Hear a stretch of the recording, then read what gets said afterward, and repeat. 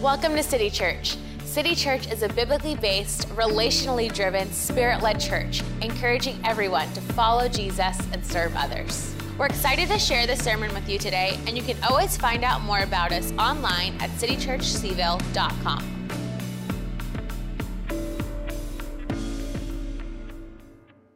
This past week, my family and I were away taking a break. And before I left, probably maybe a week before we left, I saw something here in town that deeply touched me. What I saw was I was coming from near grounds at UVA and was coming towards the church, and about 1.5 miles from the church, I do a little cut through that kind of brings me down a side road. And as I made the cut through, I saw something that was happening with a very small gathering that was right along the road, parallel to the road. And I looked off to my right, and what I saw was, I saw an extremely elderly man, extremely old. He was very hunched over. He was, you could tell, very frail of frame. He was leaning against a chair that was kind of propping him up, and he had his nose pressed against the screen of a window that was barely open. And when I saw that, I realized what was happening. And I knew what was happening because as I drove by, I could see the reflection of and kind of the dim view of a very elderly woman seated inside the room, and she was 6 feet away. And here was this frail elderly man who was outside of this old folks' home. And he had his nose pressed against the screen. And he was communicating, which was obvious to me was his wife, who was there, maybe even living near the end of her days. And when I saw that picture of this frail man right there next to the sidewalk, pressed against, kind of leaning against this seat, I really wanted to take a picture. But when I thought about that, I thought to myself, this is such a sacred moment. What a sacred moment that was. There was something about the image of that elderly man, nose pressed against the screen, the window cracked open, and him reaching out to his wife that was indoors. And he kind of had his hand upon the glass as he was communicating with her. And when I looked at that, something struck me, and it was this. Oftentimes, sacred events look strangely human. They look strangely human. It involves people. Now, that gathering involved 2 people. But what I know is, as we move towards the Sermon on the Mount, what we're going to discover is, and what we have the week before, and thank you to Pastor Scott for preaching while I was away last Sunday. But what we know is that in the Sermon on the Mount, when Jesus gets up to preach his sermon, the end of Matthew chapter 4 tells us about who was in the crowd. And it was a very contradictory, eclectic group of people. The end of Matthew chapter 4 tells us this. And then Matthew chapter 5, the Sermon on the Mount begins with the Beatitudes. But as you think about Jesus gathering with these people, and he's sitting on the edge of this hill. And again, I've been to the spot where they believe it took place in Israel. I've been there a couple of times. And there Jesus, the scripture tells us that he sits down and he begins to speak to that crowd that is gathered with him. But when he does it, there's something that Matthew chapter 4 wants us to know, and that is that the group of people that are meeting are a group of people that don't get along. Again, the end of Matthew 4 tells us that. They're from different regions. There's some who are actually pagans. They're not even Jews. And so you've got this eclectic group of people that don't get along. And yet, here Jesus is, and he's getting ready to speak. And when you think about it, what was so sacred about that moment is the crazy collection of people who do not belong together, and yet there they are. There they are. Now picture it this way, if you would. let's say we all exit City Church Central, we make a left onto Ryle Road, we get onto the Meadow Creek Parkway, we travel down to the Meadow Creek Parkway. Right when we get to the bypass, we make a right. You go up onto the bypass as though you're heading to Lynchburg, and as you make that turn, off on the right is the skate park. Now just picture this. You make that little journey, a couple of miles, you make the right up onto the bypass, and as you look over onto the bypass, instead of a bunch of skaters out there, what you see is the skaters are all seated, and they've got their skateboards, but mixed in with them are businessmen and women. And they're seated. And then as you're driving by, you look again, and you see that there's different people of color who are kind of mixed in with that crowd. And instead of a ton of activity, which would be normal, what you begin to recognize is there's this eclectic, strange group of people that have gathered, and they're all facing in one direction, and you see an individual standing there addressing the crowd. And you got to think to yourself, when you see such a strange group, you begin to think to yourself, who in the world would be capable of gathering a group of people that in our culture has so much reason not to be together? And what you discover very quickly, and what the Gospel of Matthew wants us to know, is that the crowd that has gathered actually says something about the person who's speaking. That the crowd that has gathered says something about Jesus. And then Matthew chapter 5, verses 1 and 2 tells us the following. It says, now when Jesus saw the crowds, remember Matthew 4 told us who was in the crowd, this group of people that don't get along, you never see them together. It says, now when Jesus saw the crowds, he went up on a mountainside and he sat down. And his disciples came to him and he began to teach them. Now, here's what I want us to take note of. In the translation in your Bible, you will discover that the word he, in reference to Jesus, is used between 5 and 7 times in 2 sentences. It's very odd. In the original language, it's really strange. He is repeated over and over. Who Jesus is, the person of Jesus, is being presented to you over and over and over in 2 sentences.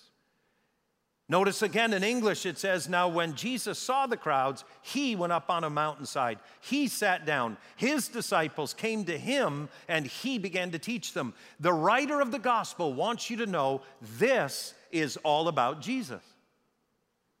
It's about Jesus. In the Greek, it's blatantly obvious that the writer wants you to know that what's getting ready to happen has everything to do with him. Everything. And so, what we know is who says what matters. And here Jesus is, this eclectic crowd that should never get along. They're gathered because of him and only because of him. And then he begins to speak. It's known as the Beatitudes, Matthew chapter 5, verses 3 through 12. Here's what Jesus said. Blessed are the poor in spirit, for theirs is the kingdom of heaven. Blessed are those who mourn, for they will be comforted. Blessed are the meek, for they will inherit the earth. Blessed are those who hunger and thirst for God's best in the world. Blessed are those who hunger and thirst for righteousness, for they will be filled. Blessed are the merciful, for they will be shown mercy. Blessed are the pure in heart, for they will see God. Blessed are the peacemakers, for they will be called children of God. Blessed are those who are persecuted because of righteousness, for theirs is the kingdom of heaven. And blessed are you when people insult you, persecute you, and falsely say all kinds of evil against you because of me. Rejoice and be glad, because great is your reward in heaven. For in the same way they persecuted the prophets who were before you, they are going to persecute you. What's interesting to note is Jesus has this strange group of people, and they're there only because of him. And when he begins to teach, he teaches about this new kingdom that he's here to usher in. And it's known as the blessings, the blesseds. Never forget this. Jesus begins his kingdom by speaking about blessings, not rules and not commands. If you think that the kingdom of Jesus is rules and commands, you've missed it. Jesus' inaugural sermon is all about God's blessing, what God wants to give, what God is prepared to give. And so remember, it's about blessings. Here's another thing to remember, though. Who says what matters? Who says what matters? Jesus gets up and begins to say things like this: blessed are the poor in spirit. They're blessed. That's stunning. And it only works if Jesus says it. No one else has ever said that before, ever. No one in antiquity has ever said, blessed are you if you're poor in spirit, for yours is the kingdom of heaven. Everyone else said the opposite, but now Jesus shows up and he says that as the first thing. It's stunning. If anyone else had said it, no one had, but he shows up and says it because of who he is. Who says it matters. I remember when I was on a ministry trip, I used to do this quite frequently. I used to go to Europe, and I would work with pastors in Europe because churches in Europe tend to be very small. They tend to be churches that really need help, kind of getting systems in place and even some views of Scripture to help them reach out beyond themselves. And so for many years, I would go to Europe and I would meet with pastors in and through Europe. And this episode that I'm going to reference involved when I was in Germany. I was on a train. I was meeting with a group of campus pastors in Berlin. And we were meeting every morning and every evening. And I was catching the train in the morning to go to this appointment where I was going to meet with several German pastors. And we were going to kind of talk through some basic pastoral skills. While I was on the train, I was sitting there, and this elderly gentleman came and sat down next to me. And what I noticed right away was he had a very thick German accent. And he sat down next to me, and he said basically this: you're not from here. Right? If you ever are from the U.S. and you travel in Europe, they all know you're not from there. It's instantly obvious that you're not from Europe. So he sits down next to me. He says, you're not from here. And I said, no, I'm not. Very thick German accent. He said, what are you doing here? And I thought, well, you know, I've heard people have great stories about how they shared faith on trains and planes. So here we go. So I said to the guy, I said, well, I'm a pastor from the U.S., and I'm here, and I'm meeting with people, and we're talking about Jesus. And he says, Jesus was a communist. I said, aha. So he says Jesus is a communist, and I explained to him biblically why that's impossible. Jesus was not a communist. If he was the worst communist ever, right? So I kind of explained that to him, and intermittently, while I'm kind of explaining to him biblically why Jesus is not a communist, he's asking me questions about my life. So I'm married, I have a child, I think I had one child at that time. We're kind of talking about life anyway, we're interjecting, and then when we're done, he goes, well, you gave me something to think about. I said, well, you're welcome. And then I said to him, tell me about yourself. And he said, I am a Jew, and I survived Dachau. He was in the concentration camp and had survived. Let me explain something to you very carefully. Everything he had shared up until that point now took on a total different meaning. Who says what matters tremendously. And the raw reality is that our conversation now shifted to where I asked him questions about his faith and how he viewed God. And then I listened to him speak. And then he got off the train.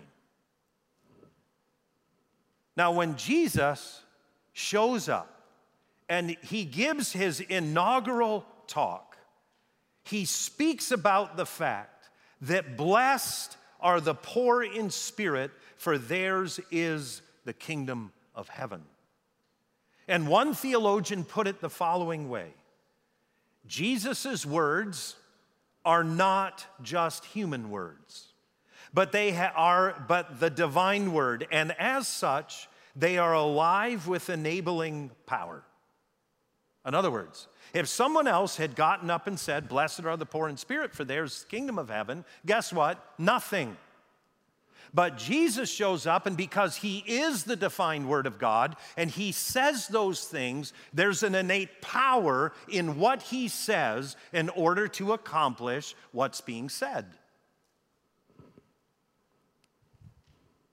Another way to look at it, and I took this from another theologian that I love, when he talks about Jesus announcing the blesseds in the Sermon on the Mount, he said it's not just stating something, nor is it describing something, because too many of us read the Sermon on the Mount and the Beatitudes and we think it's a description. It's not. It's more like, and this is how the theologian put it, it's more like an umpire who's calling balls or strikes. By the way, quick aside, man, have I missed the Tom Sox this summer, all right?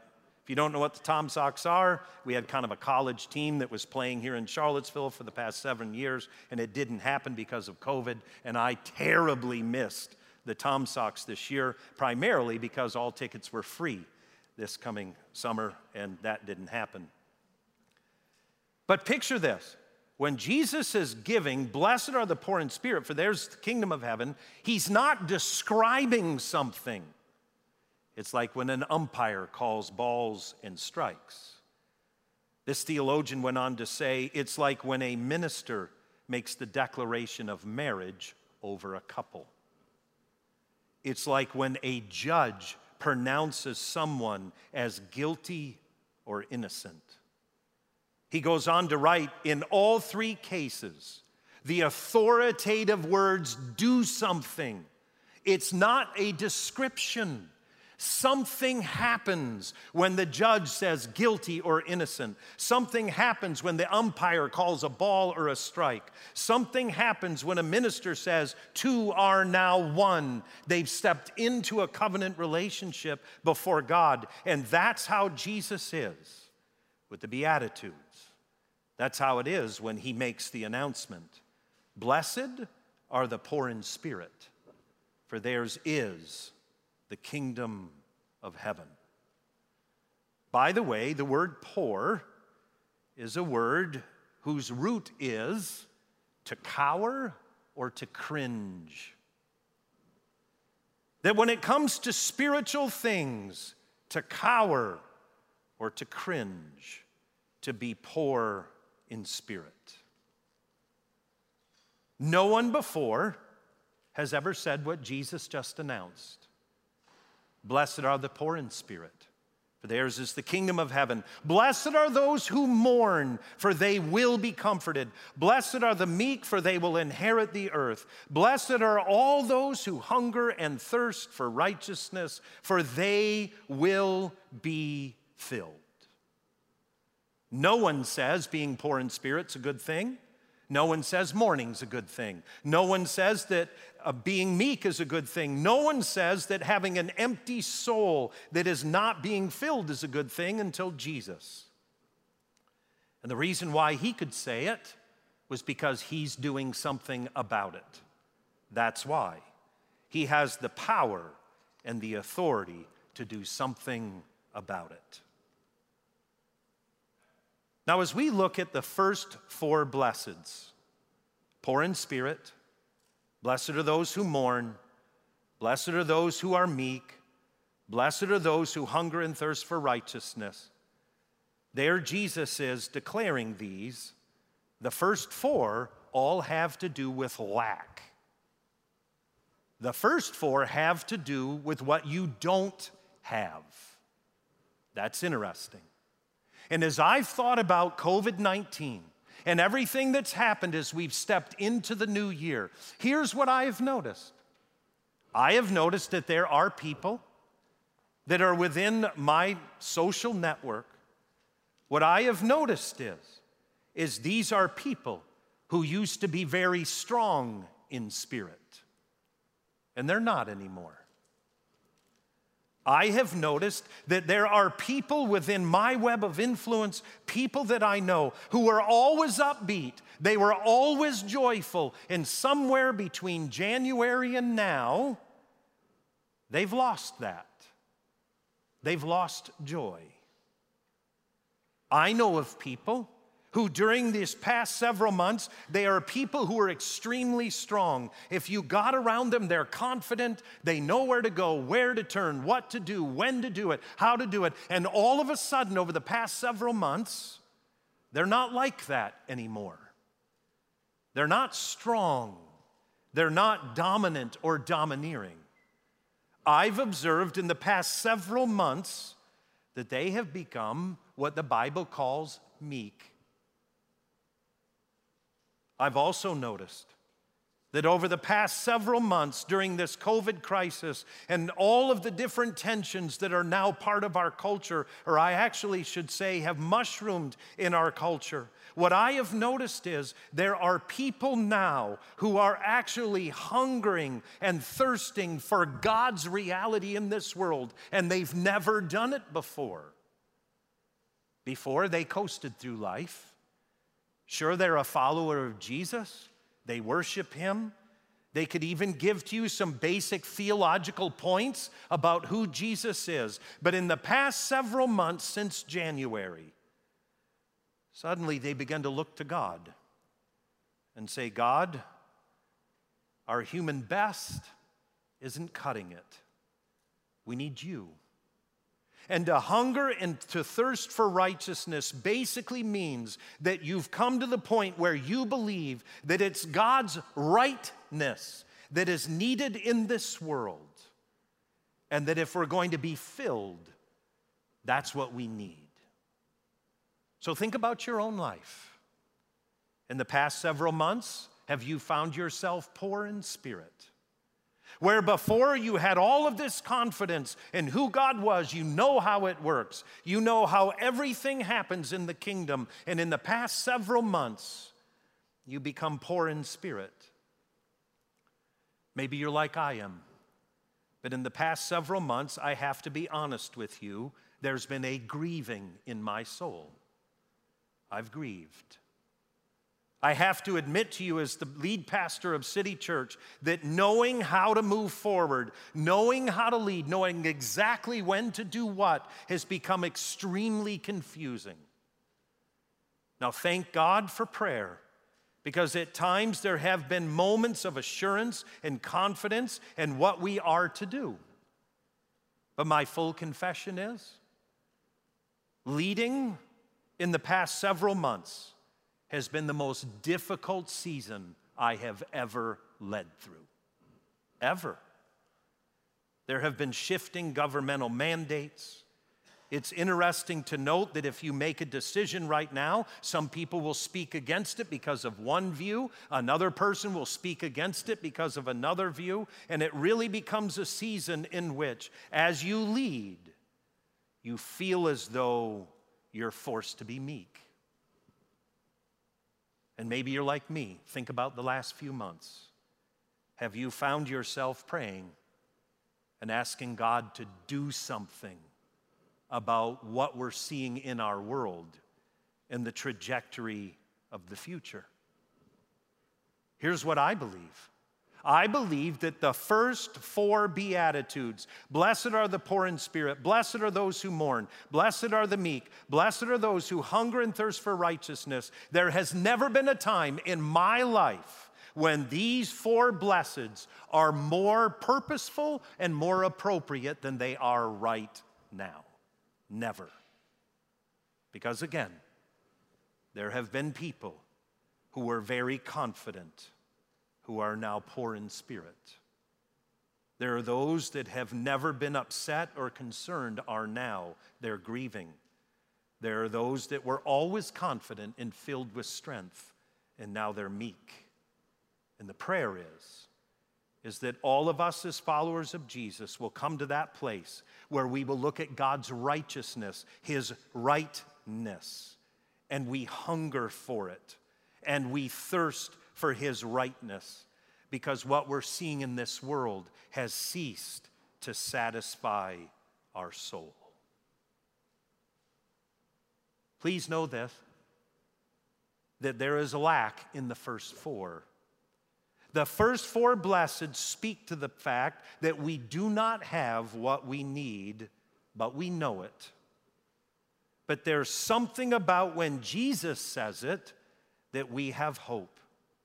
So if you are poor in spirit, poor in joy, poor in strength, and poor in righteousness, you're in the right place, because Jesus can do something about it. He is here, and he's capable, and has the power and the authority to do things no one else can. As we look at these four Beatitudes, how do we put feet to our faith? What does it look like? First of all, remember how often, just before Jesus launches into his sermon, does Matthew let you know that it is all about Jesus. The Beatitudes, the Sermon on the Mount, does not work without Jesus in focus. Next, how do we put feet to our faith? Maybe some of us in the past 6 months have come to understand and realize that the depth of our faith was not as deep as we thought it was. And now it's time to say to Jesus, I am lacking in spirit. I am lacking in joy. I am lacking in strength, and I need you. When we admit that we need the Beatitudes, Jesus shows up and touches our lives. How else do we put feet to our faith? Always remember this, that Jesus' teachings are like that of no other religious leader. His teachings cannot be separated from him. It doesn't work. You can take what Confucius said and separate it from him, but you cannot take the teachings of Jesus and separate them from him, because if you do, it does not work. He is the one who brings these four blesseds. Would you stand with me as we close? As we stand together, I'd like for us to take a moment and honestly examine ourselves in God's presence. Have you found in the last several months that you've been poor in spirit? That you've had a heaviness of heart, a grief in your heart? Have you found in the last several months that some of your strength that you were so confident in now seemingly is not there? And if you come to the point where you've looked at God, you've looked at Jesus, and you've somewhere from the depths of your soul said, Jesus, we need you. I need you. If that's you, please take a moment to close your eyes and open your heart. This gathering only makes sense if Jesus is real. It only makes sense if he is real. And if he is, then his speaking of the Beatitudes are not descriptive speakings. They are proclamations of truth. That if you are poor in spirit, yours is the kingdom of heaven. If you've been grieving, you will be comforted. That blessed are the meek, for the earth will be yours in Christ. And blessed are you who hunger and thirst for righteousness, for we will be filled.